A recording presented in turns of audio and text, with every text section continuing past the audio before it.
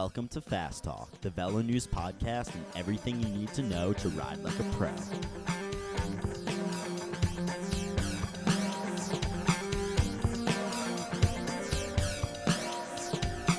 Hello everyone and welcome to Fast Talk. I'm your host, Chris Case. Today in episode 95, we talk in depth about the humble tire. Often neglected, frequently misunderstood, the lowly tire is a much more complicated piece of equipment than many people know. Today, with the help of two very talented technical gurus, Leonard Zinn and Nick Legan, we explain the complexities of the tire pressure, and how those things lead to changes in comfort, grip, rolling resistance, and much, much more. So, get your silk tubulars ready, but whatever you do, don't pump them up to 180 PSI. Let's make you fast.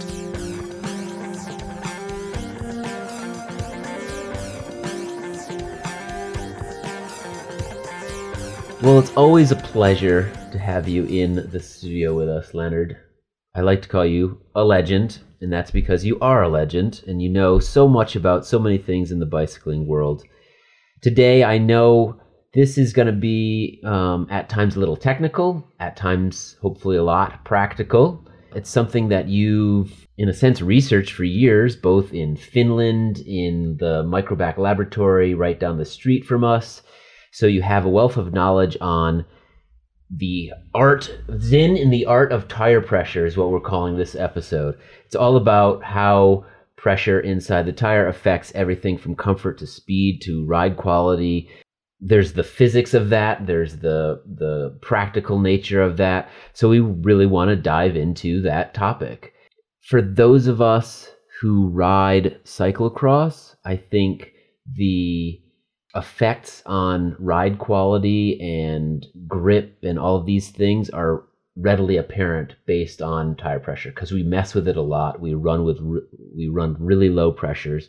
So people that are comfortable in that space, have done some cyclocross and have played with that, know a bit about what we're talking about. I think there's a lot of other people that don't do that or are sort of like 110 PSI on my 23s, that's the way to go, sort of stuck in a rut or stuck in that mentality. So we want to break some myths today. We want to just open people's minds and hearts to the art of tire pressure. Okay. I love that you said stuck in the mindset of 110 PSI. Leonard and I can both talk about the days when people were looking for tubulars that could pump up to 180 because 160 wasn't enough. Right. Well, there's that too, yes. Yeah, I pretty much always used silk tubulars at 135 PSI. I thought that was the thing for racing. I raced all kinds of big races with that, and God, when I think about how much harder I was working than I needed to now. Seems like you are at effectively defeating the purpose of running a nice, supple tire. I was, yeah, that's exactly right. Yeah. So you got all that silk there, and then you basically turned it into concrete. yeah, that's right. Knock your teeth out. That's right. Most people probably don't really think too much about tires. They think, oh, I put it on my wheel, I pump it up, and I ride. But they're actually a little bit more complicated than that. And there's a lot of variables involved. There's the construction, there's the width, there's the tread pattern, there's the construction affects a lot of things because it has to do with whether it's not only are we talking tubular versus tubeless versus tubed or clincher, but vulcanized versus non, et cetera, et cetera. So just give us a sense of how actually complicated the tire is. Well, yeah, the tire is pretty complicated. It's made up of many parts of the casing and whatever is constraining the air inside, whether it's an inner tube or if it's a tubeless tire, if it's just a thick coating of rubber on the inside of the casing, or that with tire sealant sloshing around in it. Then you have the tread itself and how it's attached to the tire and what the tread is made out of. They're engineers that spend their whole careers just mixing different things into latex or into a synthetic rubber compound to try and reduce the energy loss in it, reduce the hysteresis Tire nerds. of it. There are tire nerds in this world. Yes. Tread Tread compound nerds. nerds. Yeah. And that can be a big deal. The average person is not going to be sensitive enough to really be able to tell fine differences between rolling resistance of different tires. So it's kind of easy to I just pump my tires up and go, until, it's pretty obvious to you if you get on a mountain bike with, especially like a fat bike with like 4-inch tires on it, and you go riding down a smooth road, you're working a lot harder rumbling along with that than when you're on a really nice tire on a road bike. And it's not, I'm talking also at low speed, where it's not just an aerodynamic difference, but really just the rolling resistance. You can feel that when it gets finer and finer. I mean, roadies could be familiar with, their tires that are made to really completely be resistant to punctures. So they'll have a casing made out of an fully aramid casing, which basically means that the casing is made out of Kevlar instead of out of cotton or nylon or one of the other materials that's used to make the casing with. And Kevlar is just some really stiff stuff. You've got this Kevlar fibers, and maybe that benefits you if you're in a place where you've got a horrible problem with thorns, and in the end you'd be faster because you're not stopping to fix your tire all the time. But really, the tires like that, holy smokes, most people that ride a lot can tell the difference between riding one of those tires, puncture-proof tires, and riding a nice tire, or a solid tire, for instance. That's another example of a tire that's really slow to roll.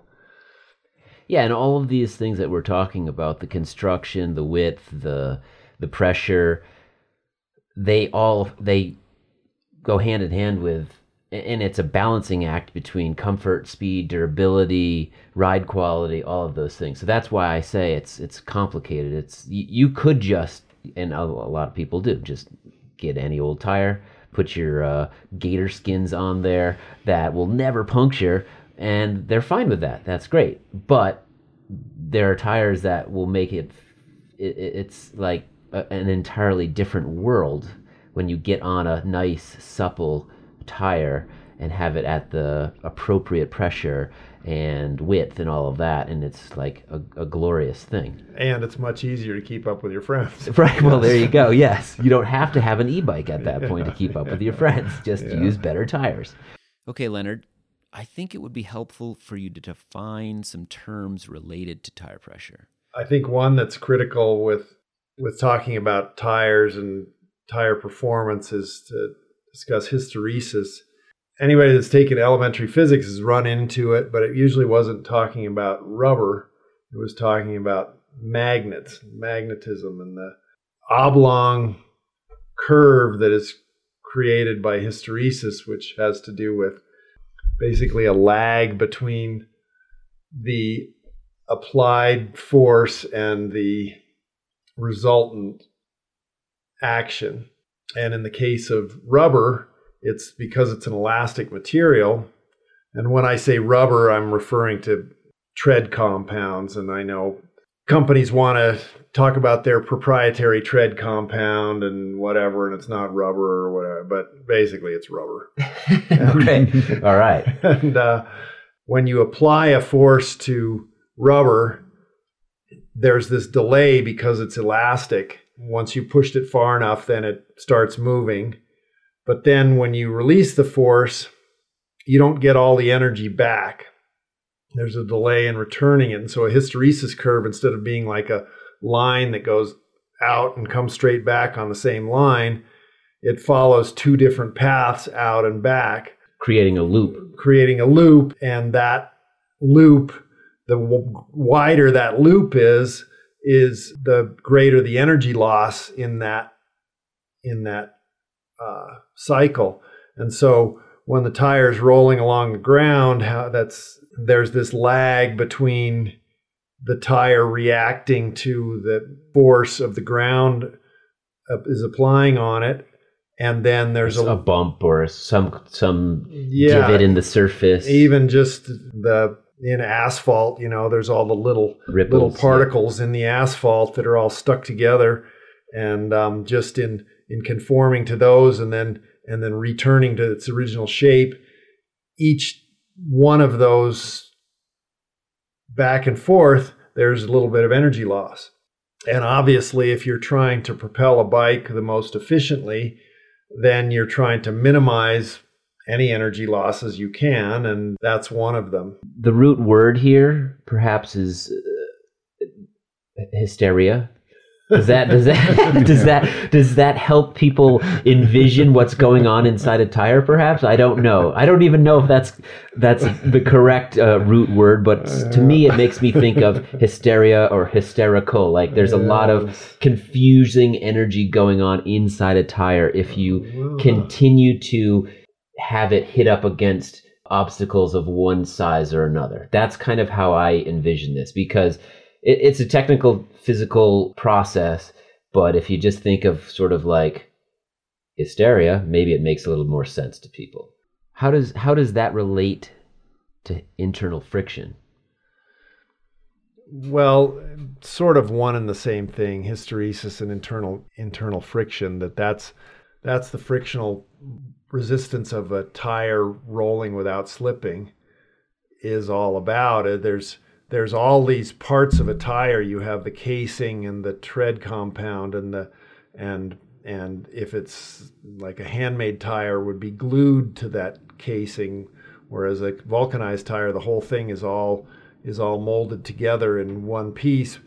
But you'd have this interaction between all those things. There's hysteresis in the tread compound in the rubber tread, but there's also energy loss in the deflection and return of the tire casing. The threads are all either stuck together very tightly in a vulcanized tire, or they're more free to move independently. And if they're finer threads, then those are able to move with back and forth with less energy loss than ones that are big and thick. That it's not only more mass, but they're just stiffer. So to make them move, and then they're coated with rubber, so returning the whole elasticity, hysteresis loss is part of that. So that's the internal friction that we're talking about, really, is that hysteresis curve.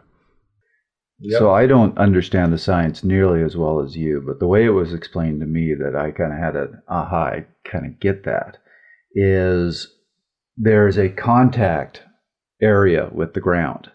How much of the tire is actually touching the ground at any given point. And that contact area is actually remarkably consistent, whether you're using the 21, 23, 25 seat tire. So if you are using a narrower tire, there actually needs to be more deformation of the tire to get that same contact area with the ground. And every time you're deforming the tire like that, as you said, you lose a little energy after that part of the tire leaves the ground and tries to return to its original shape. Think about if you were to zoom in on a tire that's pumped up really hard and it's going over a rough surface, then the tire is not deforming to meet that obstacle in such a way so that the bike is having to travel up and over each one of those things more so than if you're riding a tire that's wider or lower pressure and is able to absorb those things. And you're going to get to this term too, the sprung weight. weight. The sprung weight isn't having to be lifted over each of those bumps with every time the wheel hits one of those small obstacles. Again, if we're zooming in on this tire as it hits the ground or a rock or a pebble or a divot or whatever the case may be, again, if it's really hard, it's traveling up and over every one of those little things more so than if it's just kind of smushing and absorbing all that stuff. Is that right? Exactly. Yes, that's right. And I think an easy way to think of it is to think about it on a much bigger scale and to think about suspension. So on a mountain bike, I think everybody that's ridden a mountain bike a lot has a very clear sense of how if they're going to go down a steep, super rough trail and they're on a bike with a lot of suspension travel. First of all, it's a much smoother ride going down, and when they get to the bottom, their wrists and shoulders and arms and triceps aren't completely beat. They don't have that itchy feeling to their arms from having tried to control it the whole time.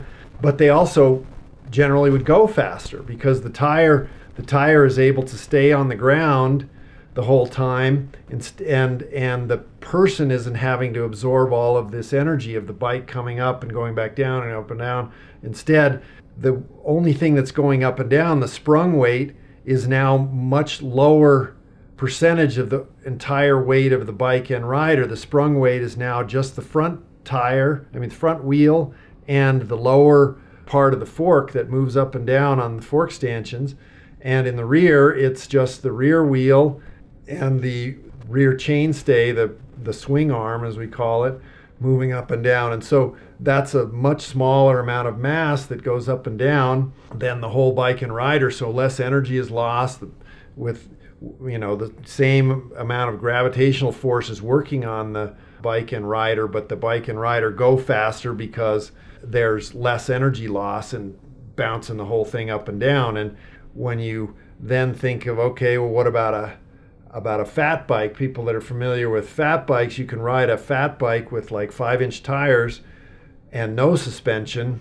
You can go pretty fast on one of those with really, really low tire pressure, like 4 psi or 2 psi on a rough surface.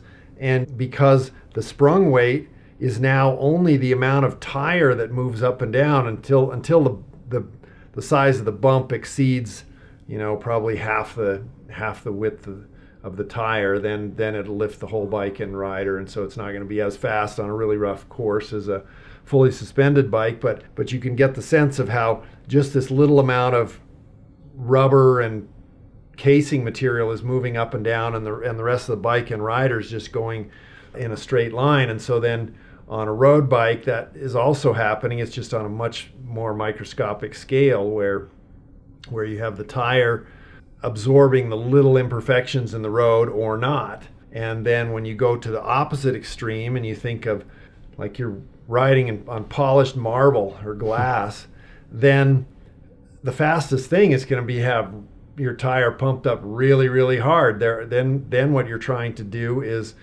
minimize the length of the contact patch so that there's less deflection of the tire, and then you have less energy loss than if you have a softer tire, and then every bit of tire that rolls past has to squish down considerably more in order to make that contact patch bigger, like I said, because the number of pounds per square inch is lower. That's why track riders still would run really high pressures, because effectively the surface of a track, most good tracks, is very smooth.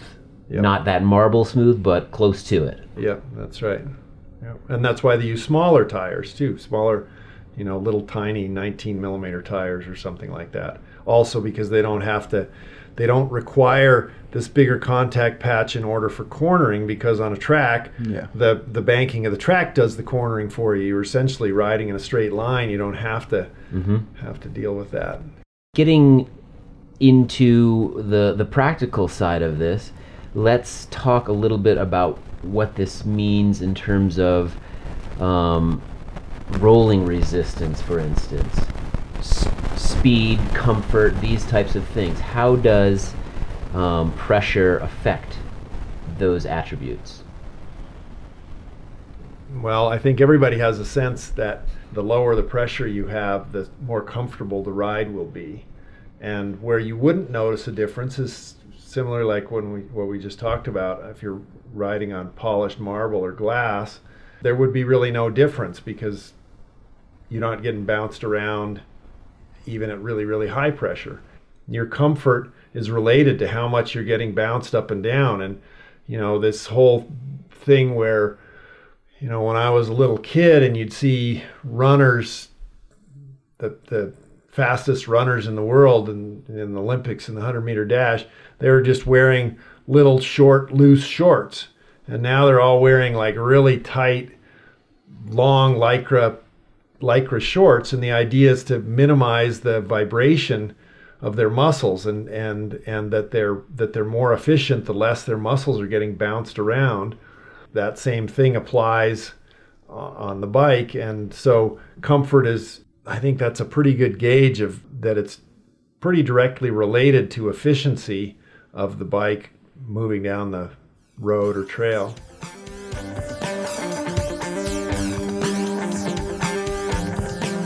Chris sat down and asked Shimano's road brand manager, Nick Legan, his perspective on tire pressure. First thing I want to ask you, since you have so much history as a mechanic, working for the best in the world at the Pro Tour level, for some really big teams racing in Europe who probably have some bias towards what they should do with tire pressure, all the way to today. That's almost probably 2 decades of evolution in how people think about tire pressure. How have you seen the thought process change around that, very particular subject? It's absolutely changed. And I would argue that, in fact, my World Tour experience was kind of prior to some of this more recent learning on CRR, rolling resistance, and really data-driven decisions. I think Josh Portner, with Silca, has done a lot of research in this realm. Tom Anhalt has done quite a bit of rolling resistance testing at home. And I've followed that with fascination. When I was a pro mechanic, we ran pretty high pressures. We ran tubulars all the time. We now know that in a lot of instances, a clincher tire or a tubeless tire can be faster. We now know that wider tires can be beneficial. Right. I'm not going to say always. And we also know that tire pressure, the brain can misconstrue sensations that we feel when riding a bike as fast. Right. And that's not necessarily the case. Essentially, the way I look at it is, if you feel your tire doing something, it's probably not at the right pressure. And when it disappears, you're probably getting closer to optimal. When it's more supple and it's absorbing a lot of that surface, whatever that surface might be. Absolutely. Rough gravel, pavement Road. that isn't as smooth as you really think it is. That Mountain sort of biking thing. even. Mountain biking. It doesn't matter the same could be said for your car tire, your motorcycle tire, you name it. Yeah.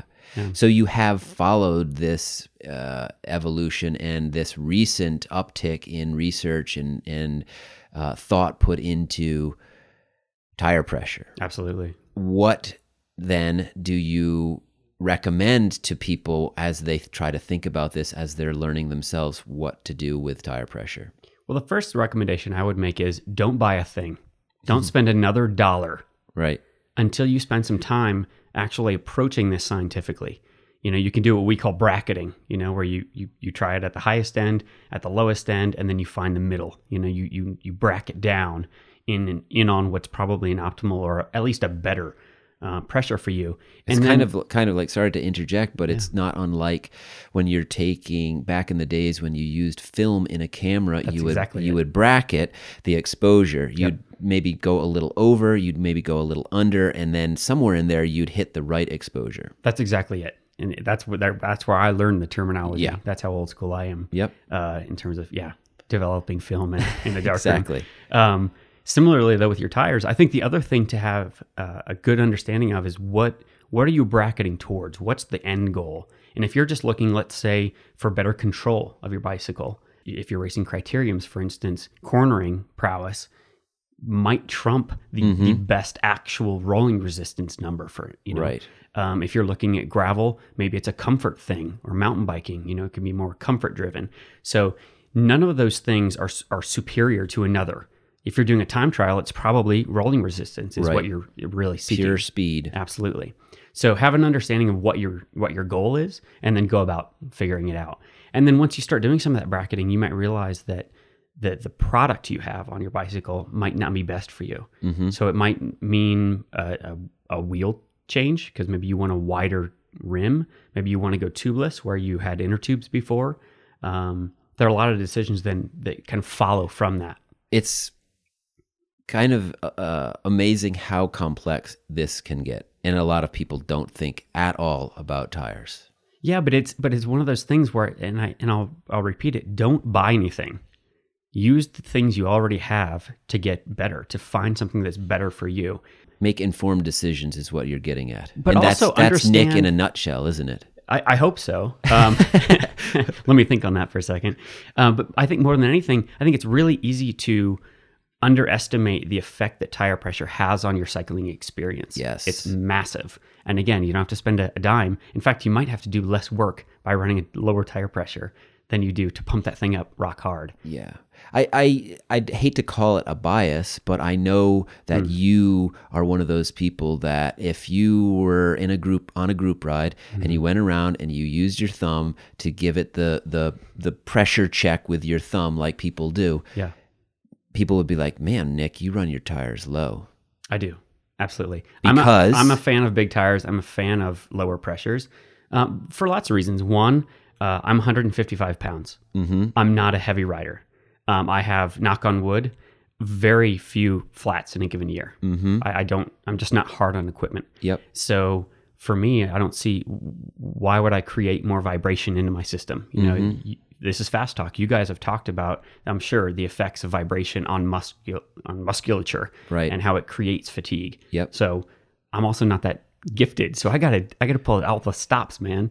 I'm gonna wax my chain. I'm gonna keep my pressure lower so I can just hang with the group. Yeah. You know. Right. So, but I run lower pressures. I mean, it's rare. At this point, it's rare that I ride a tire because I'm not road racing. To put that out into the world, Yeah. I'm not road racing anymore. I'm not criterium racing. I'm riding the road. I'm riding a lot of gravel. But a 32 mil tire is about the smallest tire I ride anymore. Yeah. And is massive compared to what most people have in their. I had 18 millimeter tires when I was a kid, and I was like, oh, I'm going so fast now. And we did. We thought that. When we spoke with Leonard, there was there's this mindset you have to overcome. Mm-hmm. Hard equals fast. When you, like you were saying earlier, if you feel your tire doing something, that's probably too working. high of pressure. Whereas it used to be back in the 70s when Leonard was at the peak of his racing career, like if you felt every single vibration coming through that bike, you felt like you were flying. Well, it's that high frequency. Yeah. And our brain associates that with speed. Mm-hmm. And it's where our brain's trumping us up. But even when I was running, let's say 25s or 28s, I rarely saw 80 PSI as a very specific example. But these days I rarely see 50. Yeah. So Would you say there's as much art as there is science to this still? there is to some extent, because I don't have a lab. You know, I'm not doing roller tests like Tom Onholt. I'm not sending things to is it Finland or whatever for the Wheel Energy. Wheel Energy, exactly.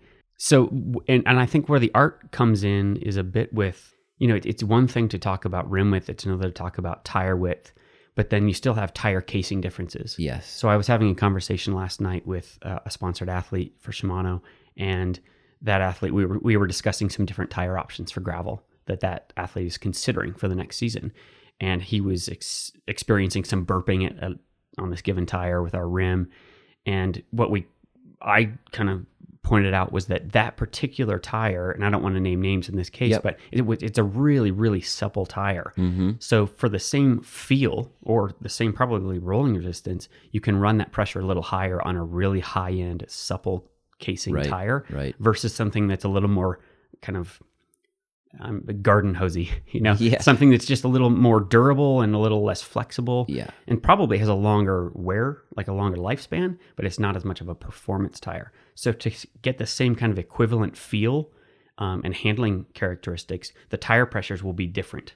Yeah. And I think that's where some people get tripped up, is that you have to consider all of these factors when you're making the optimal choice. It's not just about pressure anymore. It's about casing, it's about width, it's about rim width, it's about surface, it's about all of these things, and trying to bring all of that information together to make the right choice. But I would also say it is complex, especially when you start talking to Leonard about all the math and the numbers. Yeah. I mean, he goes all Los Alamos on it, you know? He does. He's incredible.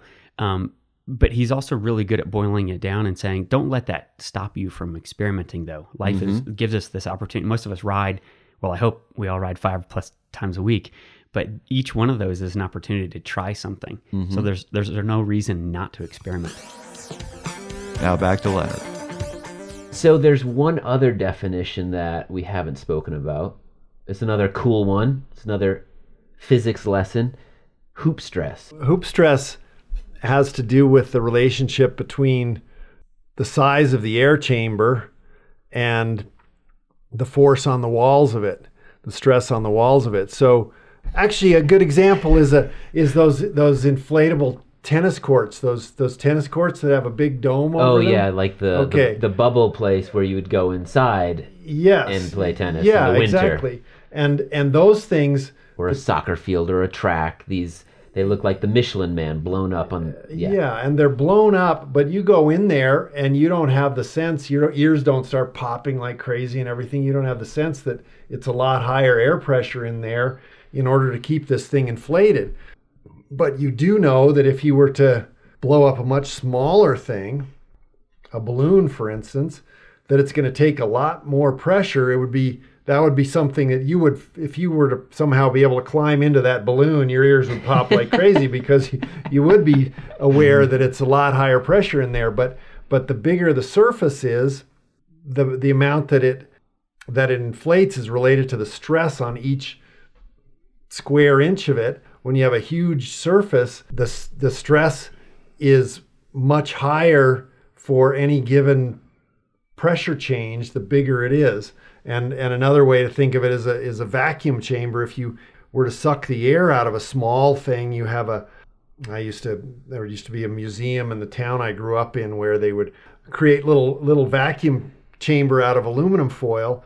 And when you grew up in a strange town. Yes, I grew up in Los Alamos, New Mexico.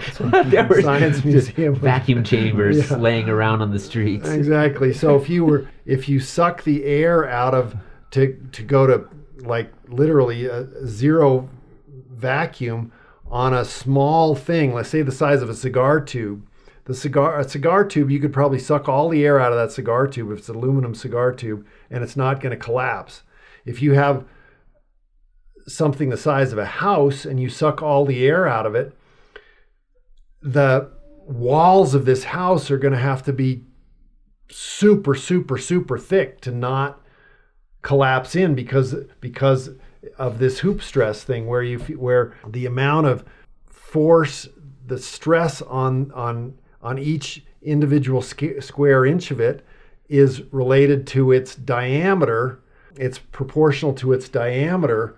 If you're thinking of a cylindrical or spherical thing, when we're talking about tires, if you have a tire that's a 19 millimeter tire, say, and you pump it up to 150 pounds per square inch, it's going to feel quite hard. If you have one that's twice as big, so 38 millimeter tire, if you pump that up to 150 psi, it's now got double the diameter and the hoop stress is double. So the amount of stress on each fiber in there is twice as high. You know that 150 psi on a 19 millimeter tire, that's starting to push the limits of it. Well, if you put 150 psi on a 38 millimeter tire, don't do this. Don't people. do it. The hoop stress is so high, even though the construction can be exactly the same material, same construction type, same thickness, everything. That tire will fail, or if it's a clincher, it'll fold the walls of the rim out and just blow it right off of the rim. So if the 19 millimeter tire you're running at 150 psi, then with a 38 millimeter tire, you'd need to run that at 75 psi. That would be exactly the same hoop stress. So the tire is just as hard. Rock hard at 75. And there's no reason to go any higher. If you want the tire rock hard and your 19 millimeter tire was rock hard at 150, well, it's going to be rock hard, the 38 millimeter at 75. And then, if you go, what's twice 38 is 76 millimeter tire, which is 3 inch. Is Is that 3 Yeah, inches? it's like Yeah, a it's 29 3-inch tire. plus tire. 29 or something. plus tire. 29 or something. plus tire. So that would have to be half again, which would be 37 psi. Would be rock hard. Yes, For that tire. yes. That's why you can get away with. I mean, not get away with, but that's why in a fat bike, when you're running a 5-inch tire, 4 psi is. It sounds like, oh my god, that's nothing, but it's plenty. Yeah. And the stress on the hoop stress is actually something inside that tire. 4 is a small number, but the hoop stress is plenty. It's not going to roll off the rim. You're going to have a good amount of suspension and traction and all of that. So it's this proportional amount of stress for the given width of a tire, and those two are related. Yep. Yeah, I was shocked the first time I got on a fat tire bike. The guy at the shop was debating, should we pump you up to 3 psi or 4 psi? And all I'm That's a thinking massive is, difference. and all I'm thinking is, I think my pump at home starts at like 10 psi. Yeah, that is the problem with fat bikes. You need a different pump or a different gauge. So Related to width, you have to adjust the pressure based on the width first, like we discussed earlier when talking about hoop stress. The bigger the tire, the lower you have to run the pressure in order to just maintain the same hardness of the tire. If you're riding a Criterium, I'm aware that when I was serious about racing in the early 80s, that the pros, like in the Tour de France, Greg LeMond, I remember him crashing in the critical time trial, like final time trial of the Tour de France, when he was trying to take down Bernard Hinault and succeeded in doing that. He crashed in that time trial. He was running 19 millimeter tires at ridiculously high pressure, but this is a European course with sharp corners going through little towns and stuff like that. And we all thought a harder tire, that smaller, harder tire, that's going to be the fastest thing. It's definitely the lightest thing to have a smaller tire because rubber is dense, it's heavy. It's definitely not the fastest, and it should be clear to anybody that it's not the most traction on a sharp corner. And I'm pretty sure he wouldn't have had that crash in that little town making this sharp turn at that high speed if he'd had, say 23 or 25 millimeter tire. And who would, nobody in their right mind would run a 25 back then. Yeah, no. They were racing cyclocross on 25s back then. That's right. When I first was racing, when I raced cyclocross nationals in 1980, I had 28 millimeter tires. That's hilarious. We all had. And it should be clear that if you're riding a Criterium, a bigger tire is going to give you more traction on the turns. And Criterium is very based on the cornering. And if you can take the corners faster, you have to do less accelerating afterward. You're going to expend less energy. And so that's the first thing. So body weight. And then body weight, the heavier you are, the higher the pressure you need, because what we're talking about is, say we want a certain total amount of surface area on the ground of the tread patch. And so the bigger you are, the more the tire squishes out when you sit on the bike with the same amount of pressure in the tires. The heavier you are, the higher the pressure you need. Conversely, the lighter you are, the lower the pressure you run. And so if you're, say, a 150-pound rider doing a Criterium on a pretty smooth road, well, I'd say a 25 millimeter tire. Now we're talking about, if we talk about hoop stress, so if this person, say, would normally ride 23 millimeter tire at 90 psi, well, now a 25 millimeter tire is, what percentage bigger is that? That's 2 out of 25 is 8% bigger, right? So right away you have to go 8% lower, so the 90 psi now becomes 82 psi to just have the same amount of hoop stress, the same hardness of the tire. And so right away there, if you're going to 23 millimeter tire, a pretty smooth road, I'd say that would actually be a pretty good setup for a guy at 150 pounds, is like 80 psi, 80. And again, it's the amount of weight that's on each wheel. Most people put the same amount of pressure in both tires, but the fact is you don't have the same amount of weight on each end. At best, you have probably 60-40 distribution of weight front and rear. So you really ought to adjust the pressure accordingly and have, say, 82 in the rear and 78 in the front, something like that. Right. And then you get even performance from both tires. This is another reason why people should race cyclocross, because Yeah. we all know that. Like, Yeah. we all run different pressures in the front and rear tire. Not to say that other people don't get that, but it's just a familiarity thing and a just, second nature that you run a little bit higher in the front in cyclocross than you do A little in the bit rear. higher in the rear. Sorry, yes. Well, why don't we jump to what you've seen in the laboratory, for instance, at this Wheel Energy Lab in Finland? Could you take us there and explain the lab, explain what they do there, explain sort of the science behind what they're trying to prove over there? The lab, it's called Wheel Energy Oy. Oy is like incorporated in Finnish. They are measuring rolling resistance of tires by measuring the amount of power it takes to drive a big drum. So you could imagine that the bigger this wheel with a tire on it is rolling on a drum, and obviously the bigger the diameter of this drum, the more it's going to represent what riding on a Sure. flat road is like. If you got a small drum, then it's just going to be deflecting really deeply into the tire. It's not going to be nearly as representative of what you would see on a flat surface. So That's more like riding on a set of rollers in your living Right. room. yes, yeah, and if you've done that, you're sort of aware, like if you run that at really low pressure, Yeah. of how much resistance Right, there is, exactly. because it's pushing so deeply into the tire, and then that hysteresis curve we're talking about of that rubber then returning to its original shape after being so deeply deflected is just a huge energy loss. So they have a giant drum, and the drum, you can think of it either as have the drum be free to turn and you're driving the wheel, or the way they do it is the wheel is free to turn, but the drum is being driven. And then you set the parameters. We're going to test this at 30 miles an hour, say. So you turn the drum at the speed that the wheel would be rolling down the road at 30 miles an hour, and you measure how much power it takes to drive it. And then you vary the pressure or vary the tire or whatever it is you're looking at, vary the diameter of the tire or the diameter of the wheel, the width of the tire.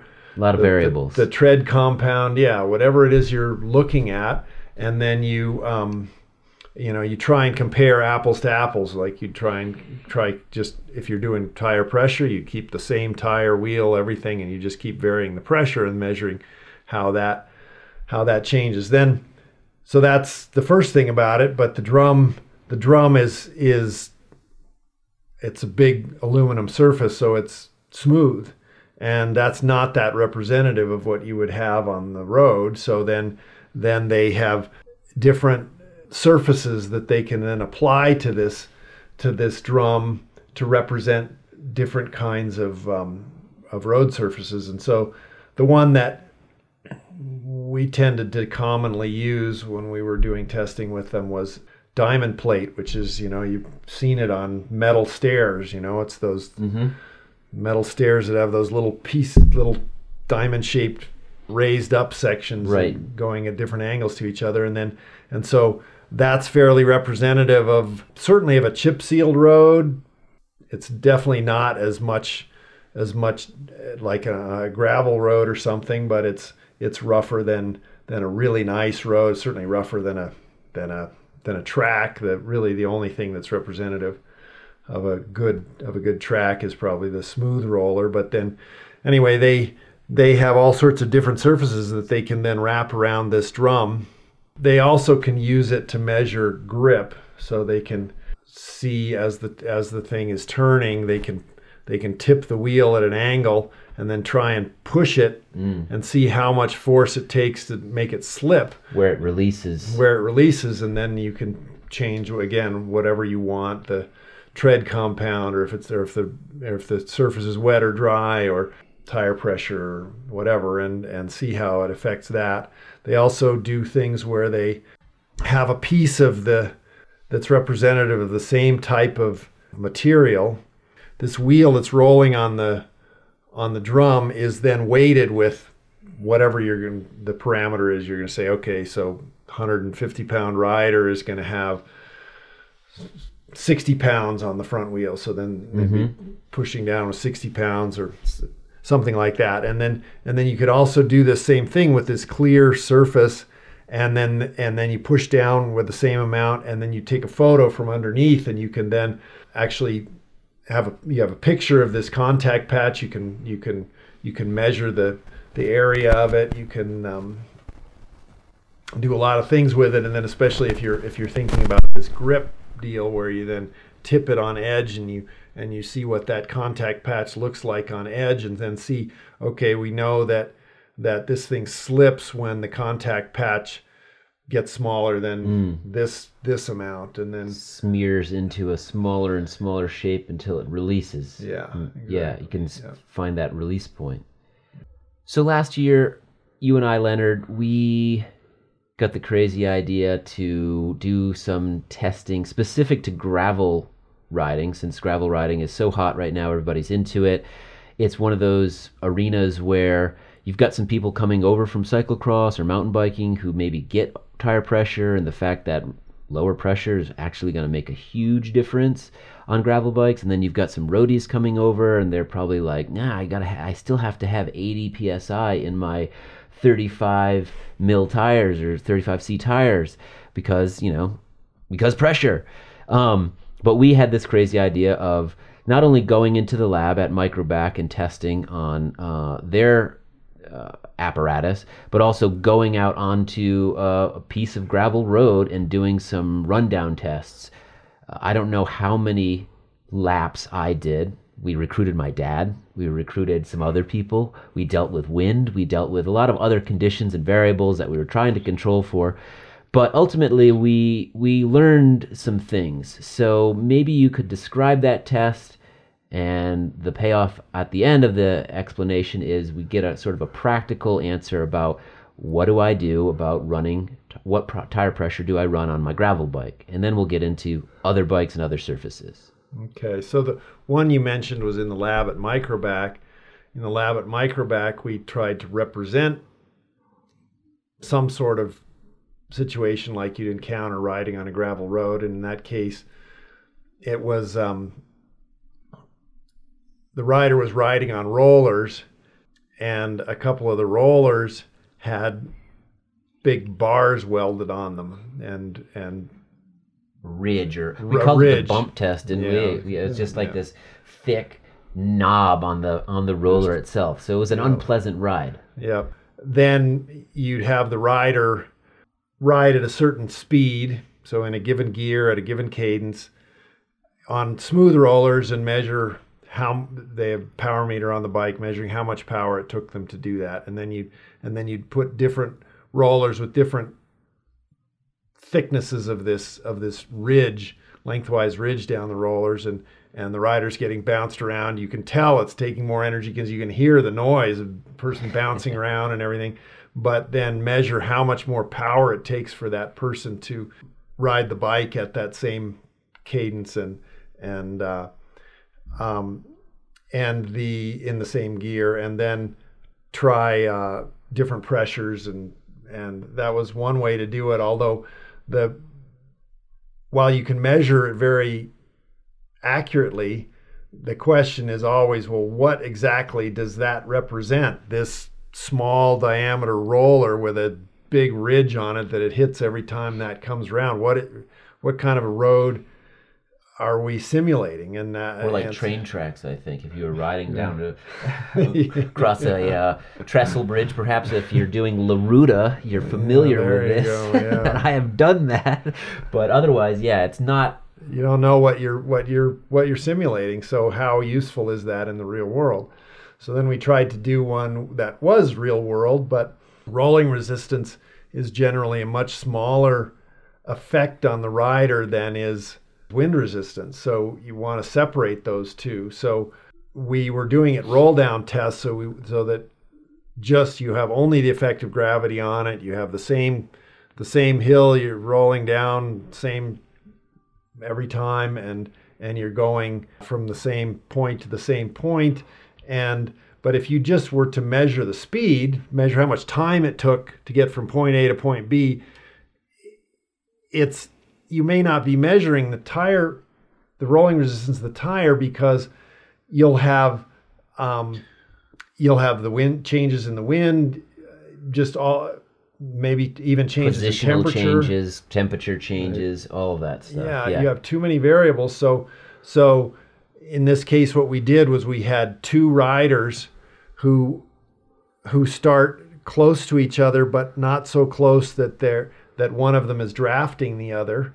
We had an electric eye that catches them when they start, and then that catches the spacing between them when they start, and then catches the spacing between them at the finish, and see what the time, if one rider is catching up on the other rider or is getting further away, and by how much. And then we know on that particular road surface, which is representative of that one gravel road, Sure. then this is gonna be the tires that were. So we were, in that particular case, we did ones where we had a whole bunch of different tires of the exact same construction but different diameters, and we looked first of all at Different widths. at different widths. Different widths. Tire diameter, wheel diameter is still the same on all the bikes, were the same. What one was faster, and these are small differences in time, so it was important to use an electric eye rather than a hand timer, because there would have been too much error. So let's talk some scenarios. So let's just go with kind of a default starting point. We have a 70 kilogram rider running 23 or 70 kilos. so I'm 79. 158 pounds. Okay, all right. Yep. So 158 pounds, road race, typical paved surface, running either 23 or 25C tires. For both of those, what sort of pressure would you be recommending to them? On a pretty smooth road, you're gonna probably run 90 on the rear, 85 on the front with the 23 millimeter, and more like 80 on the rear, 75 on the front with the 25 millimeter. And then if the person is 200 pounds, then it becomes more like 100 on the rear and 95 on the front in the 23 millimeter, and 90 on the rear, 85 on the front with the 25 millimeter. Wow. Okay. Did you hear those gasps out there? I did. Wait, It is lower than most people think. What? Yep. It is. So what about a crit? But this is science. And a crit, you have two things going on with a crit. On the one hand, lower pressure is going to increase the tire contact patch. You're going to get better cornering. So a bigger tire, lower pressure is going to be good. On the other hand, you get up out of the saddle and you sprint a lot in a crit. And then if you have a squishy tire, you're losing energy there. You're doing a balance. I think crit riders in general, I don't know if it's just because trackies use such high pressure and people equate crits with riding on the track or something, and hard is fast, Leonard. Hard Yeah, is that's fast. right. That's the mentality, I think. And I think it is. And there is a feeling like you get on a bike with really hard tires, and it feels, it's so bouncy. It feels like, wow, I just feel fast. You throw the bike back and forth, and it's like immediate reaction. Well, it feels fast and feels bouncy because you're doing all the work. The ground's bouncing you along, and every little one of those little bounces is costing you energy that you put into the bike to get it going, and fatiguing your muscles in some way over time.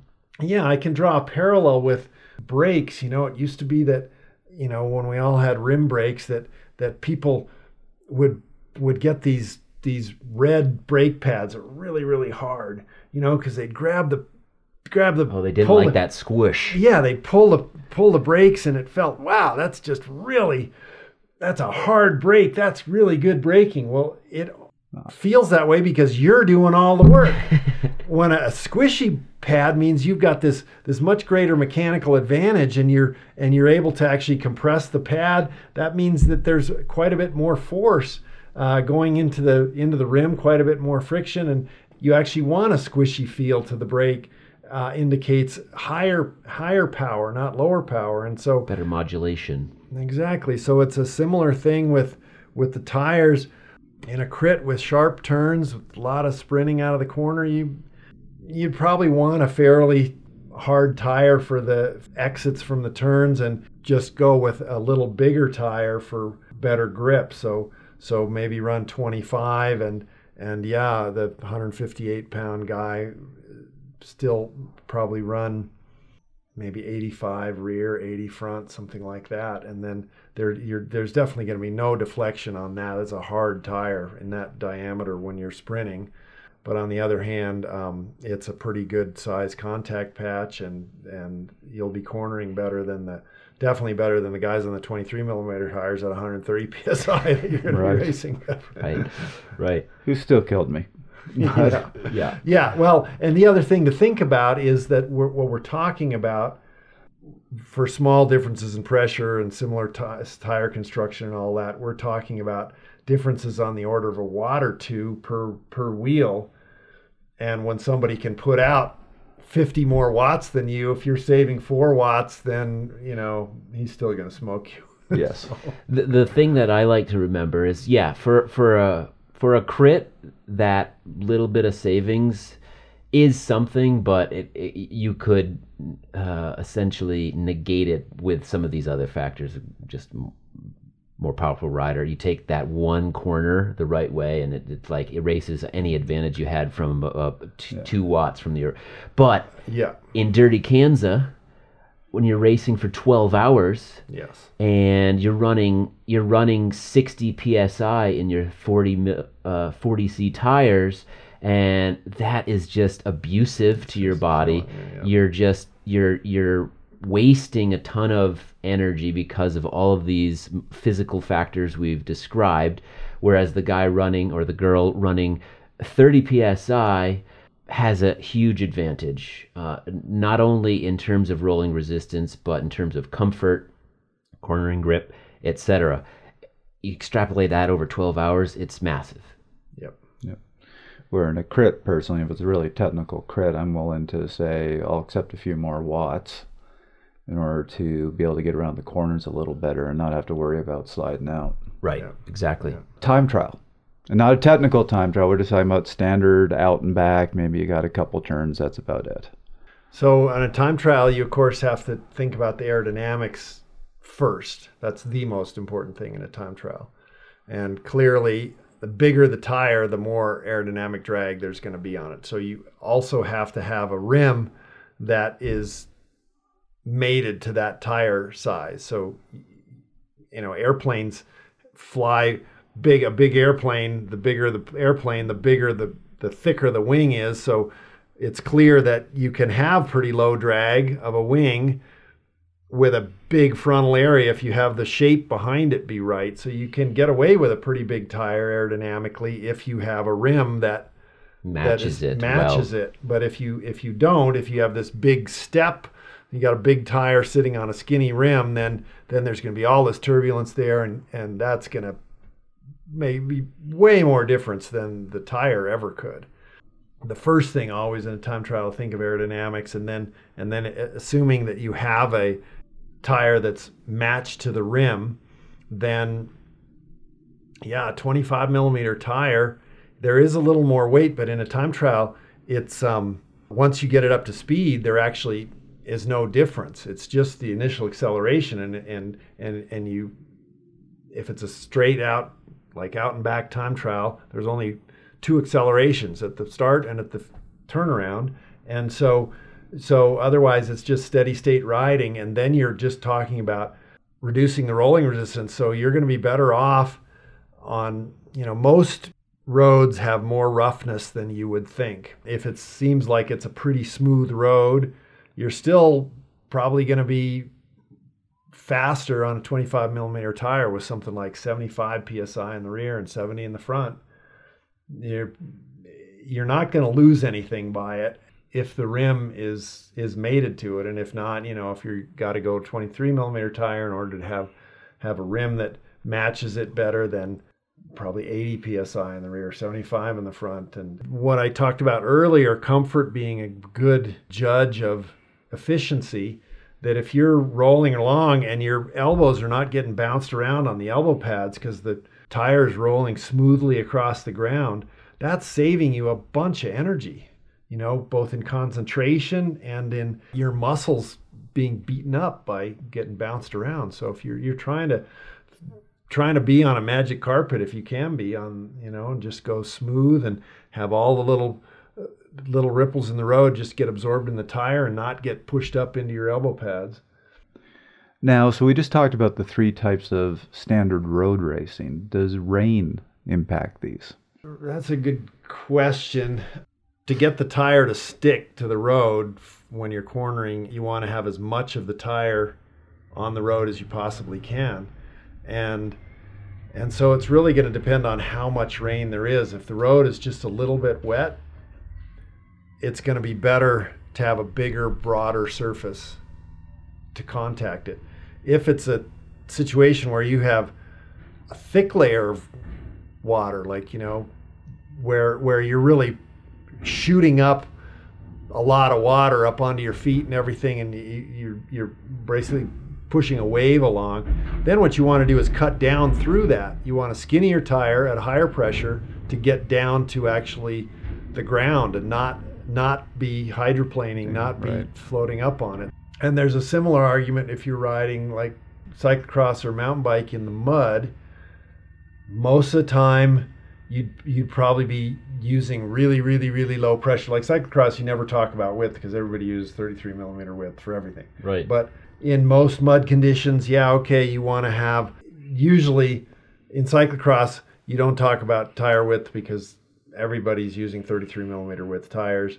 You talk about tire tread and you talk about pressure. In mud, yes, you want a deep tread that digs into the mud and grabs the mud, but also releases it easily, has big spaces between it so that the mud can get back out.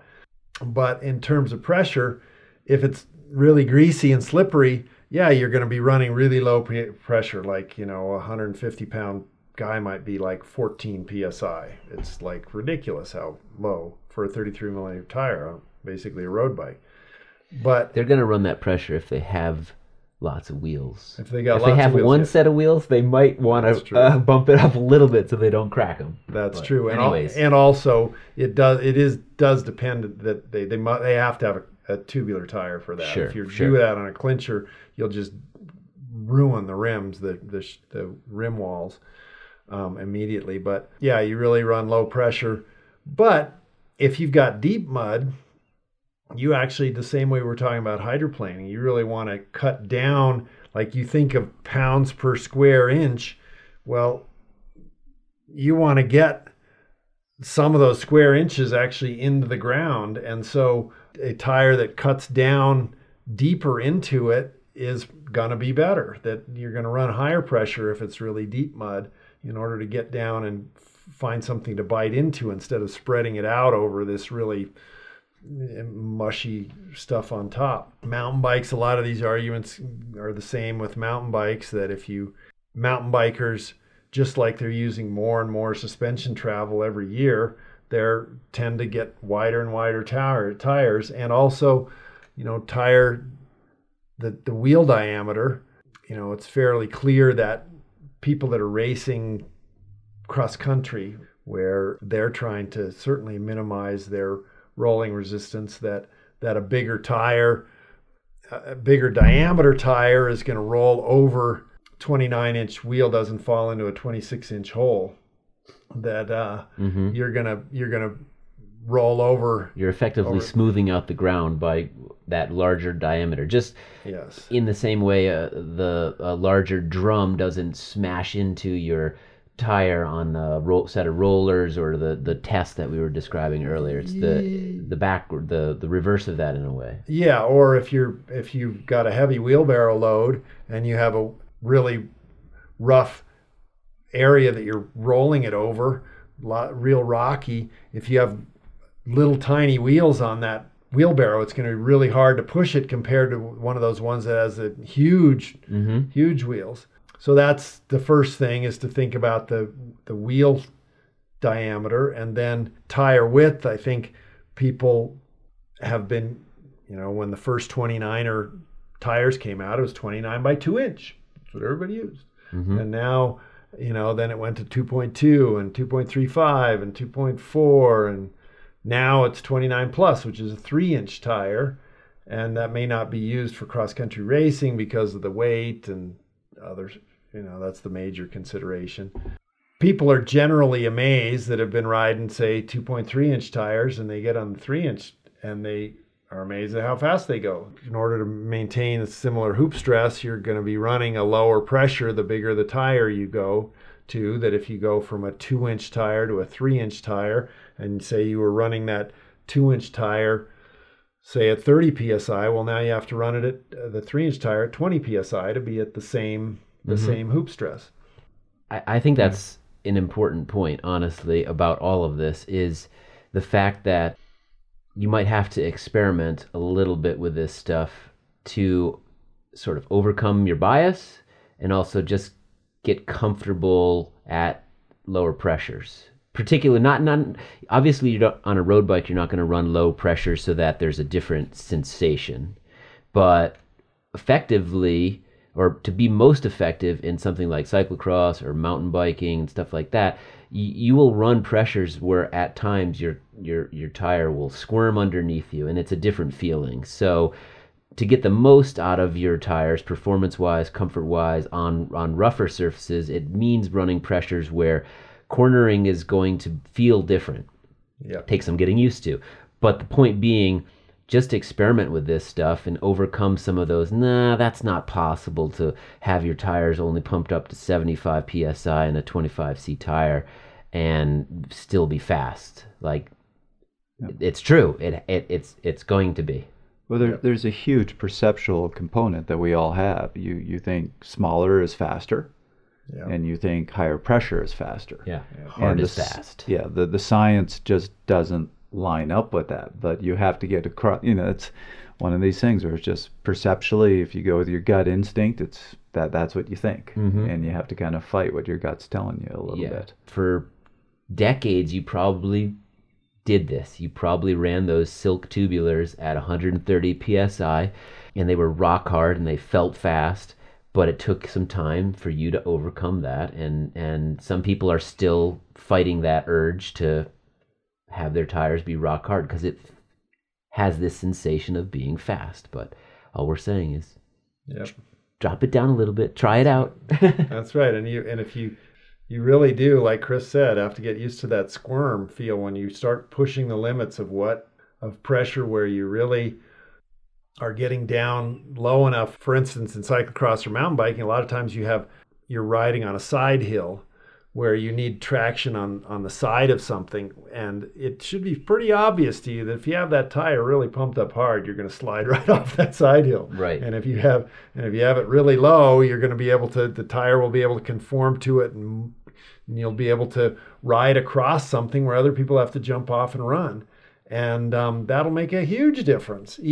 Even if the rolling resistance were higher, the fact that you're riding and they're running, that's going to make a big difference. And it's a very weird feeling at first, for sure, to be, in my case, 175-pound person riding a 25 PSI in a 33 millimeter tire.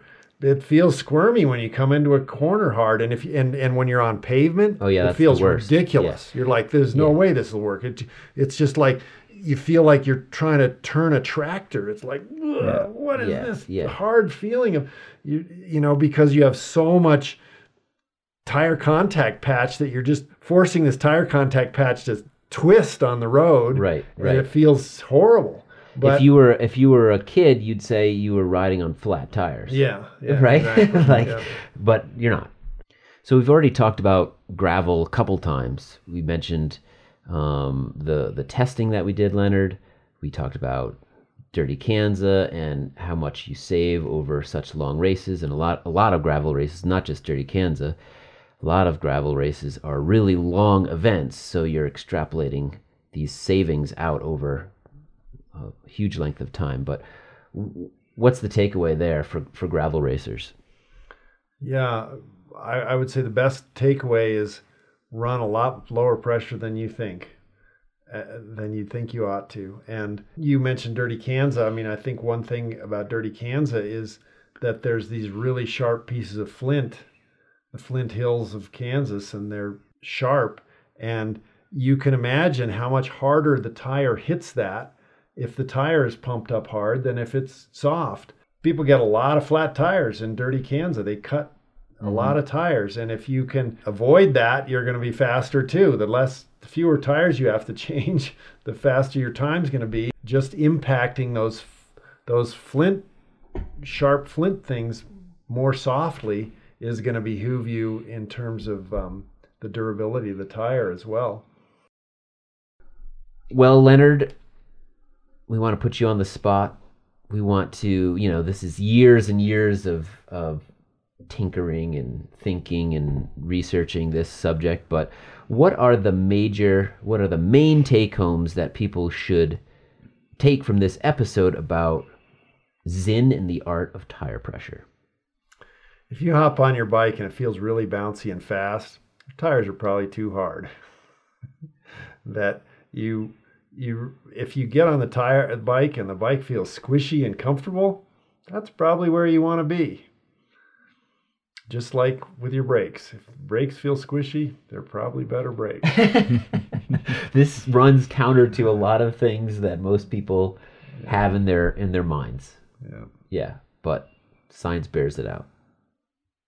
Trevor, do you have any thoughts here? I'm not sure I have anything to add. I'm actually remembering back a long time ago when I was a Cat 5 and being really excited because I had won a Cat 5 race and then checked my tire pressure because, of course, when you're a Cat 5, you check your tire pressure after the race. Of course. And I was at 85 PSI and I was bragging to all my friends, can you believe that? I won the race and I was only at 85. And now with what we know, that probably helped me. Yes, it probably did. Mm-hmm. So really all I have to add is there's many years and just this perceptual thing that makes us think thinner's better, higher pressure's better. And it's just not the case. Get over the perception, get over that years of gut that you have developed. And listen to what the science is saying. I guess my final thoughts would have to do with fully appreciating the beautiful tire. I think it's a neglected, misunderstood part of riding bikes. There's a lot to be gained there. Sometimes we're talking about sort of small changes in the watt savings, but it really is a lot more than that. We're talking about this sort of fine mixture of grip versus comfort, rolling resistance versus vibration, energy savings versus traction. All of these factors go into it. We didn't even talk about compounds that much. We talked a little bit about the width of rims and how they made up with a specific tire when it comes to time trialing, but honestly, rims just continue to grow, and it's changing how people ride, and it's changing what tires they want to ride because they can maximize the benefits that we're getting out of new constructions or new materials and this sort of thing. So my take home is really to fully appreciate the often neglected tire.